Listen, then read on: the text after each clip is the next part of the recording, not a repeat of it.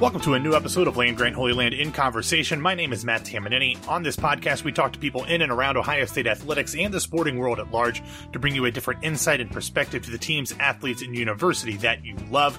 On today's episode, we are in conversation with Land Grant Holy Land's basketball expert, Connor Lamons. Connor, how are you, man?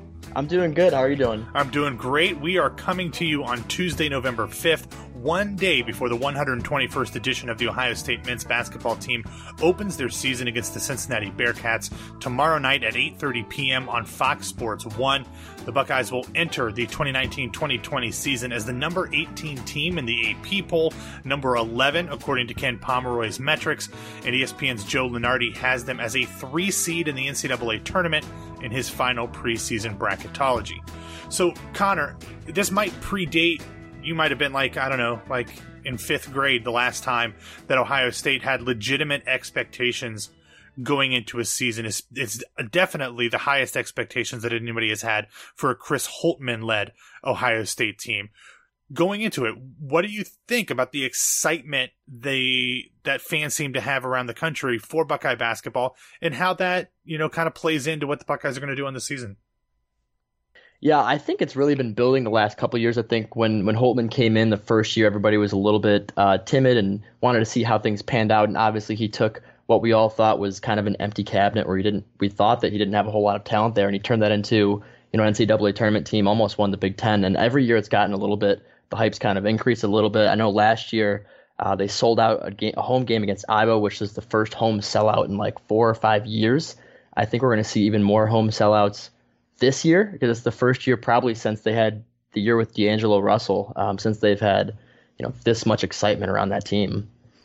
Yeah, and a lot of that excitement comes from the fact that the roster is still predominantly pretty young, but there's a lot of really good talent in the last 2 recruiting classes, but especially this freshman recruiting class coming in for the first time this fall. It is lined with a number of top prospects.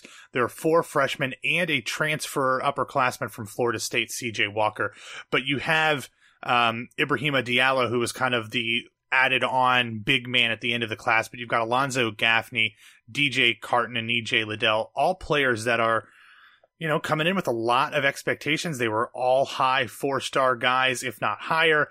What do you think about this group? What did we see from that Cedarville scrimmage exhibition game? How do you think that these players are going to be incorporated into what Holtmann is doing on the floor, especially early in the season?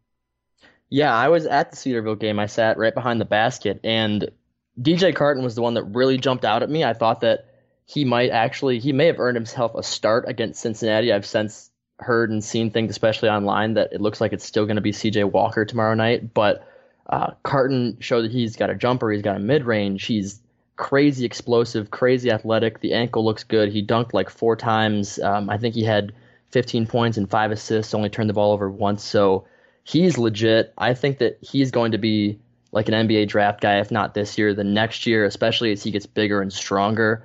EJ Liddell and Gaffney both also are guys that I think like their ceiling also could be the draft, but definitely not this year, possibly the next year or after their junior year. And like you said, Diallo is, and Holtmann has said that Diallo is a little bit of a work in progress. He's going to give them minutes, probably mop-up minutes, and also if Caleb gets in foul trouble early, he's mostly going to be there for rebounds and defense, and whatever they can get from him on offense is probably going to be a bonus, at least this year. But it's looking like all 4 of those freshmen are going to come off the bench, which wasn't what really anybody thought. But Chris Holtmann definitely is a guy that leans on his older players as we've seen the first couple years. And even though DJ Carton looked like he had a better game last week against Cedarville, I think that Holtmann is going to roll CJ Walker out there tomorrow against Cincinnati. Yeah, and CJ Walker is that redshirt junior transfer point guard from Florida State. Sat out last year, practiced with the team all last year, so he is familiar with Chris Holtmann's offense, with a lot of the sophomores and upperclassmen that are on the team. What did you see from him? Ohio State fans haven't seen much of him, even though he's been a part of the program for more than a year now. When I spoke to Joey Lane on a previous podcast, he had nothing but glowing things to say about CJ Walker. But Cedarville was really the first time anybody's been able to see him on the floor since his Florida State days.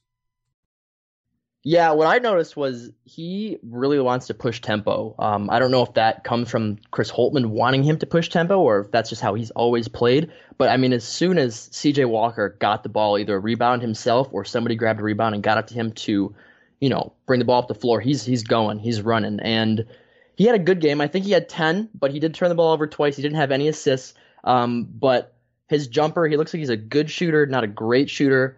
He's very aggressive and gets to the basket well, but he's not a very good.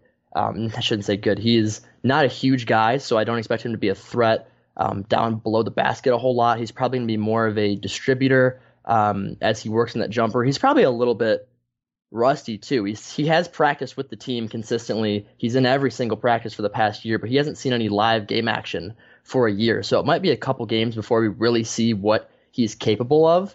But I also think, I agree, I think he's going to be great for them. Chris Holtmann is doing a great job adding transfers, even if they have to sit a year, continuously adding depth to this team. But yeah, CJ Walker, he's going to be a good one. It just might be a few games until he's really rolling because he's had to sit and watch for a whole year now. So what is the starting lineup likely going to look like? Is it going to be the same that it was against Cedarville? Is it going to be the Wesson brothers, obviously, with Caleb down low, Andre on a wing, I guess CJ Walker running the point, and then do we mix in Dwayne Washington Jr., Luther Muhammad? What is that starting five do you think it's going to be? Or is Kyle Young going to get mixed in there too? What is your expectation either for what we're going to see against Cincinnati or what it actually eventually evolves into later in the season? Yeah, I think you're going to see the same starting five against Cincinnati that you saw against Cedarville. So you'll have CJ Walker handling the ball. Luther Muhammad will be kind of your two guard, not handling the ball, but he'll be working off the ball. Luther can bring the ball up the floor, he can distribute, but we've seen that he had some turnover issues last year when he was expected to handle the ball mainly. That's really not his thing. And both Wesson brothers, yeah, Caleb and Andre. Caleb will be down low playing the, I guess, power forward / center. I call him a center. A lot of people will consider him a forward. And Kyle Young started against Cedarville. I thought it was going to be E.J. Liddell, but it was Kyle Young, and Kyle Young played great. He almost had a double-double. He looks healthy. He's moving very well. He had that leg injury last year. So I'm a little surprised that he's using Kyle Young in there because he's so limited offensively of where he can contribute on the floor. Basically, it's in the paint is all that he's going to give you. You're not going to see any jumpers from Kyle Young this year. But he played great. He almost had a double-double. Like I said, he had 10 points, 9 rebounds, I think. And now that Caleb Wesson has gotten thinner and he can move out towards the three-point line more, that is what makes Kyle Young valuable. Because as Caleb Wesson moves out a little farther away from the basket and teams have to respect that, they're going to pull defenders away from Kyle Young, who is essentially a second center. And that is going to be very tough to guard Kyle Young down low when you're committing multiple defenders to Caleb. And as the season goes on, I think you're going to see DJ Carton potentially work his way into the starting lineup. Or it could be just like it was against Cedarville where CJ started the game. He ended up playing less minutes than DJ Carton did in the whole game. So you could see CJ be the quote-unquote starter, but DJ work himself in just as much as CJ. And then EJ Liddell and Alonzo Gaffney will also be one of the first guys off the bench. I think Diallo is going to be probably your back end off the bench, even behind like Arns. And he may even redshirt. Holtmann said that he's not planning on having anybody redshirt, but if everybody stays healthy and it turns out they just don't need him that much, I wouldn't be shocked if they ended up redshirting Diallo. Yeah, you mentioned the fact that Caleb seems to be in better shape than he has been in any of his previous seasons coming on at Ohio State. Now, we've often heard that he's in the best shape of his life, and then I think his freshman year, he had a serious illness over the summer leading into the season.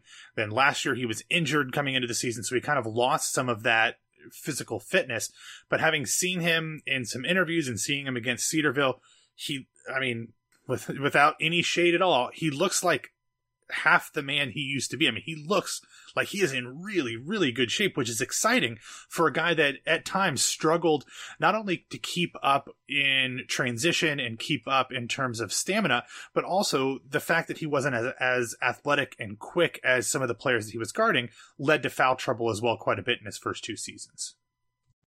Yeah, absolutely. And another thing that I noticed with Caleb, because he's slimmer, a lot of the threes that Caleb would shoot in previous seasons were more of Caleb Wesson is trailing like Ohio State grabs rebound, they rush down the other end, and Caleb is trailing. He stops at the top of the key, and he gets a three there. And he was a solid 3-point shooter, but not great the last couple years. Against Cedarville, those weren't the threes he was taking. He was not taking threes that he kind of stumbled down the floor, was the last one there, and oh, hey, look, Caleb's open at the top, let's get it to him. They were designed plays to get him open outside to shoot threes, and he was taking them confidently, did not care who was in front of him. So it's kind of the dry, boring answer of what I'm most excited for, but I'm so excited to see how well he plays in these first few games where we have some really tough opponents, because I really think that he could play himself even into the NBA draft, which the last few years people were saying, he's just too big. The NBA is kind of moving more towards the centers that can shoot and that are quick,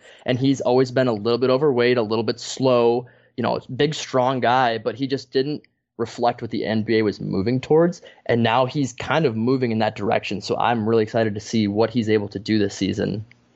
Yeah, and you mentioned the fact that he is looking really confident in shooting the three-point ball. And something that you wrote about a few weeks ago is the fact that the NCAA has moved the three-point line back. It has been moved to the international FIBA distance, I believe. I know you did a lot of stat analysis about how this is going to impact the different teams in the Big Ten.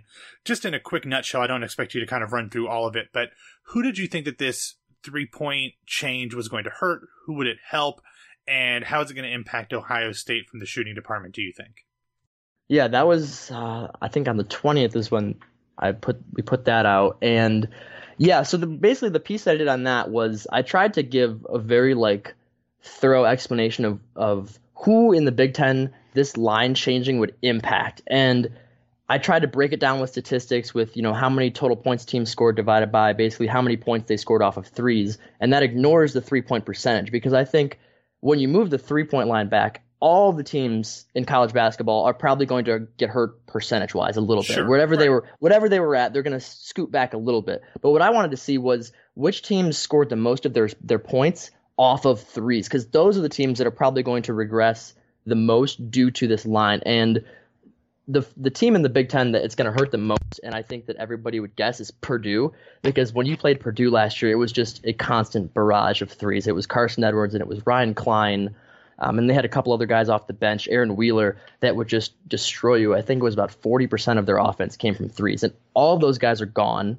Carson Edwards and Ryan Klein, they're both gone, and Purdue's whole offense was designed around the three-point ball. So they're either going to have to change how their offense works this year, or you're going to see a serious regression from Purdue offensively. You also had Michigan and Northwestern at the top, and I don't mean to constantly crap on Northwestern, but I was very shocked to see that Northwestern depended on the three-point ball so much last year when they were, percentage-wise, either the worst or the second worst in the Big Ten. So they continued to shoot threes, continued to rely on threes, even when they weren't making them, and that kind of reflects where they ended up in the standings last year.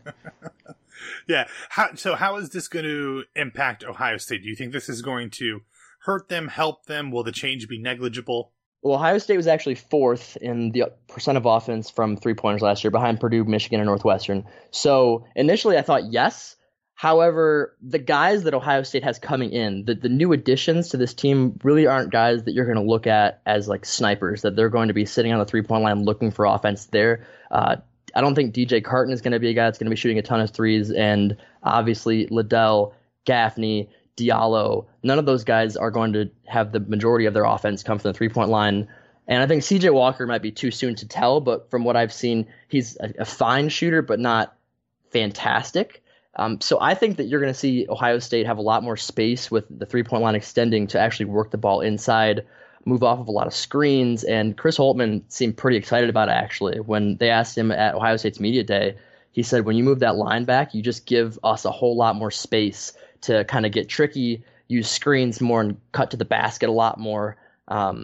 So I actually think it's going to impact Ohio State less than a lot of teams, just based on the personnel that they have right now. But another thing you mentioned earlier is the fact that you're excited to see how this team plays against some really tough competition in the non-conference schedule. I haven't gone back and compared it to other seasons, but this seems like a ridiculous amount of high-profile non-conference games, especially considering that the Big Ten season actually does kick off with 2 games in December. Before they get to 2020, they're playing Cincinnati, obviously tomorrow night. They're playing Villanova, North Carolina, Kentucky, West Virginia. I feel like I might be missing one other one, but it's a pretty loaded slate of non-conference games that it's really going to show us just how good this team can be, and also will probably give them the opportunity to grow and bond together as a team on the floor for when they do really hit the stretch run of the Big Ten schedule. Yeah, they might have the toughest non-conference schedule in America, and that's me not having looked at everybody else's non-conference schedule. I could be totally wrong, but I would be shocked to find more than a couple teams that are playing that many talented teams this early, because that's really why you schedule these, the Kent States and the Stetsons and the UMass Lowell early, is to get that team chemistry going, to really get your offense down and see what you're working with the personnel you have. And then once you move into the conference schedule and you're playing tougher teams, you're really in a groove. Well, Ohio State has 4 freshmen and a transfer who are all going to see significant minutes, and they're going to start the season playing, Cincinnati and Villanova in the first 2 weeks. And it's going to be tough, but I think that Ohio State has the talent to beat. I think they can beat all of these teams. I don't think they're going to go 5-0 in those 5 difficult games that you said, but I think when you look at each game individually, there's reason to believe that they can beat each of those teams. Yeah, and obviously there's all these great new players that are really exciting. Obviously, Caleb Wesson has people really interested to see how he looks. He's been the best player on the team, or he was the best player on the team last year. But I continue to think, and I know that you feel probably fairly similar, that really the player that's going to probably lead the way for this team, and might have even done so last year, is a player that doesn't get a ton of recognition, and that's Caleb's older brother, Andre. This will be the last time that they get to play together at Ohio State this season. And he's a guy who has really worked his way into being an invaluable member of the Ohio State team. He's the only senior on the Buckeyes roster this year, at least the only one that's going to play at all, really. What do you expect to be his role as we kind of work in the 5 freshmen, the 4 freshmen, the transfer, and still dealing with a lot of sophomores as well who are going to be called upon to contribute too?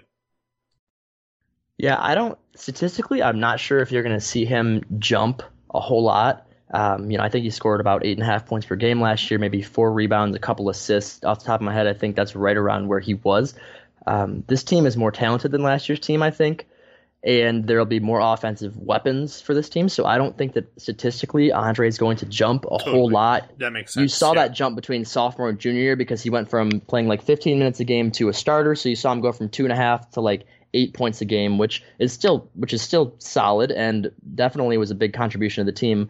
But I don't think you're going to see that huge jump this year again. More so, it's going to be him leading those young guys by example. He said that he's been trying to be more of a vocal leader, but it seems like the vocal leader on that team really is CJ Walker, and Andre Wesson is more of a lead by example guy. And you see him lead by example just kind of by how hard he plays. I mean, he's diving on the floor, he's losing teeth, smacking his face on the floor, going for loose balls. He's diving into the seats. He's, I wrote in that piece about Andre about when he guarded Isaac Haas 2 years ago. Yeah, I talk about that. I talk about that game every time someone asks me to tell them about Andre Wesson. Yeah, I mean, Isaac Haas is like 7'4" or something stupid like that, and his hands were like the size of my whole torso. And Andre Wesson is 6'6", and Holtman's like, hey, your brother's can't handle Haas, basically. I need you to go out there and give me whatever you've got. And he did such a great job. And there's just examples that I think he shut him down. Didn't he? Like, he only scored like 2 points in the second half or something when Andre was guarding him. Yeah. So when Caleb had him in the first half, he scored 16, and then in the second half, when Andre moved on to him, he scored 2. And I think that Ohio State only won that game by 2 because that was the game where Keita tipped it in at the buzzer, and they were able to leave Mackey with a win. But the things that Andre does that are so important to this team usually don't show up in the box score. It's the stuff like that you really need to have watched the game and really been paying attention to understand how important he is to this team.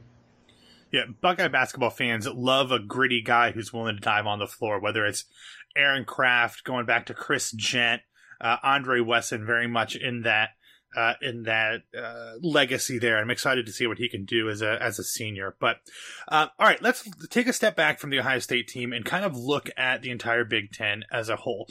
I don't know that this is the best Big Ten that we've had in recent years. There was a while there where the Big Ten had a legitimate argument to be the best conference in the country. I don't know that they are able to make that claim this season as the ACC has kind of rebounded a little bit to be a really great conference again.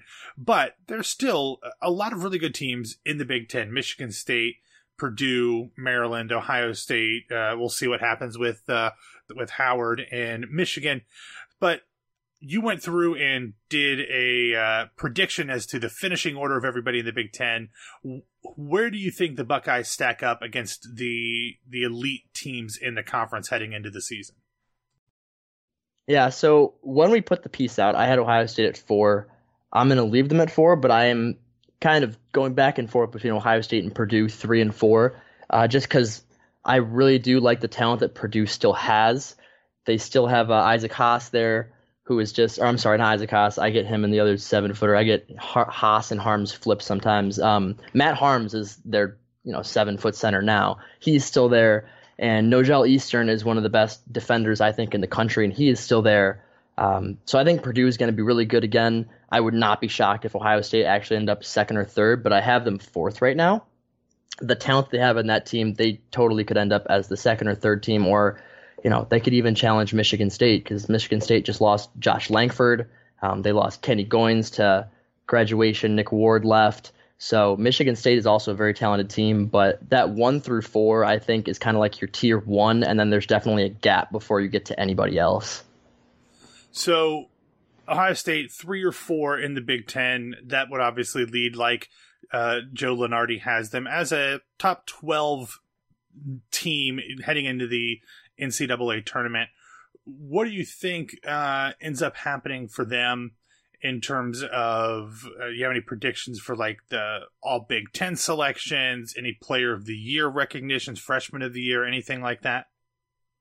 I think that Caleb Wesson definitely should be an all Big Ten selection at the end of the season.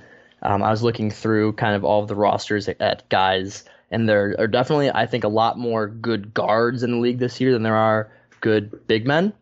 So I think that Caleb should end up as an all Big Ten selection if he plays the way that we think he's going to play. If Ohio State exceeds expectations, they're projected to be, anywhere from 2 to 4 in the conference. If they end up, maybe beating Michigan State and winning the Big Ten championship or the Big Ten tournament, wouldn't be shocked if Chris Holtmann got Big Ten Coach of the Year. But there's nobody else really on the team other than you could see like a DJ Carton as Big Ten Freshman of the Year potentially if he works his way into the starting lineup.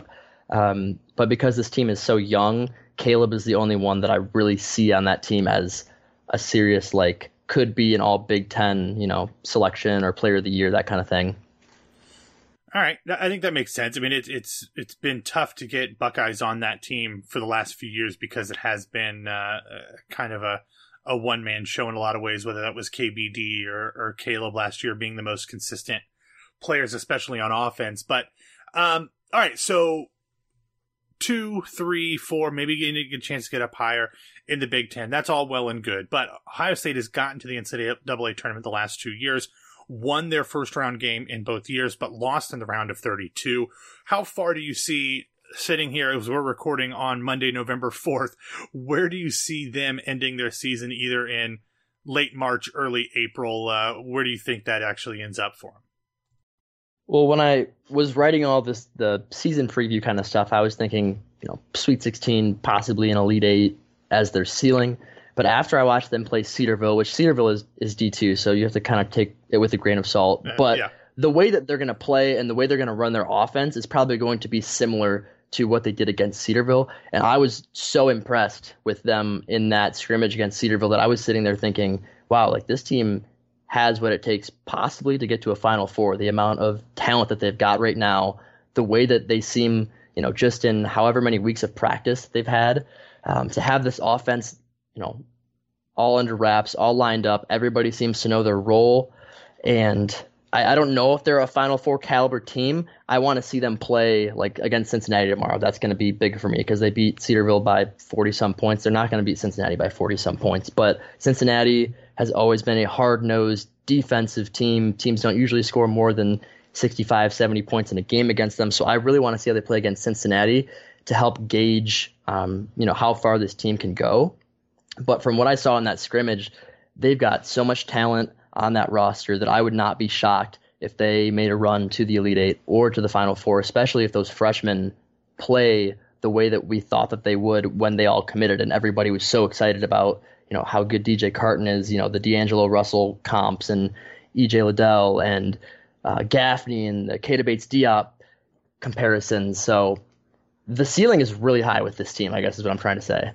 So basically you heard it here first. Land-Grant Holy Land's Connor Lamons just predicted that Ohio State would win the 2020 NCAA Men's Basketball National Championship. Mark it down, put money on it. It is a done deal. It's official. You can't go back on it now, Connor. And if you win your bracket, you can Venmo me 1/4 of your winnings. There you go. I like it. Yeah, we'll make sure that we put that out on social for you. But all right, I'm really excited. I mean, one of the things that I think that Chris Holtmann has brought to Columbus, and that was not there in the final few years of the Thad Matta era, is that his teams are just fun to watch. I mean, they might not always be the best team on the floor, but they're going to play hard. They're going to play mostly pretty smart. They might not have the athletes that some of the teams they've played against in the first years had, but they've been, a really enjoyable group of guys, both in terms of how they play and just their personalities as well. So I'm really, really pumped to get the basketball season going. Obviously, it's tough for Buckeye fans to split their focus between football and basketball, but I think that if you're able to pry yourself away from the next 2 weeks of football playing against Maryland and Rutgers, which are basically essentially buys, and put a little bit of focus on the basketball team, you're going to be rewarded because it's a really fun group, and I'm excited to see what happens with them over the next few weeks as they open up the season. Connor, thanks so much for breaking all this stuff down with us. I'm looking forward to having you not only write about the men's basketball team, but also joining us here on the podcast occasionally. For all of you listeners, if you are finding this podcast on the website, don't forget to go to your favorite podcasting app and subscribe so that you get all of the Land-Grant Holy Land audio goodness in your ear holes as soon as it's downloaded.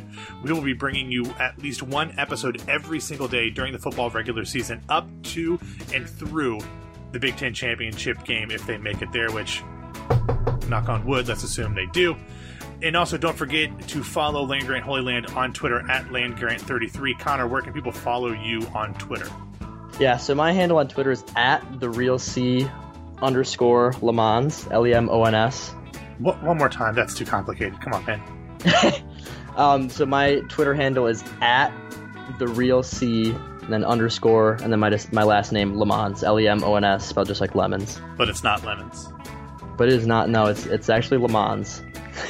Is it French, or what is that? Yeah, it is. I have French on my dad's side, but when I was playing sports and stuff growing up, coaches just said lemons, and now friends call me lemons and stuff. So a lot of people do call me lemons, but my last name is actually pronounced Lemons. Kind of like Greg LeMond, the guy who won the Tour de France a few times. No? That's actually what my high school biology teacher asked me. He was like, "Oh, it's like the something about a race car driver," and I was like, "I have no idea, man." Doesn't matter. You can find me on Twitter at BWWMATT. Thanks for listening, everybody. We will talk to you soon, and of course, go Bucks.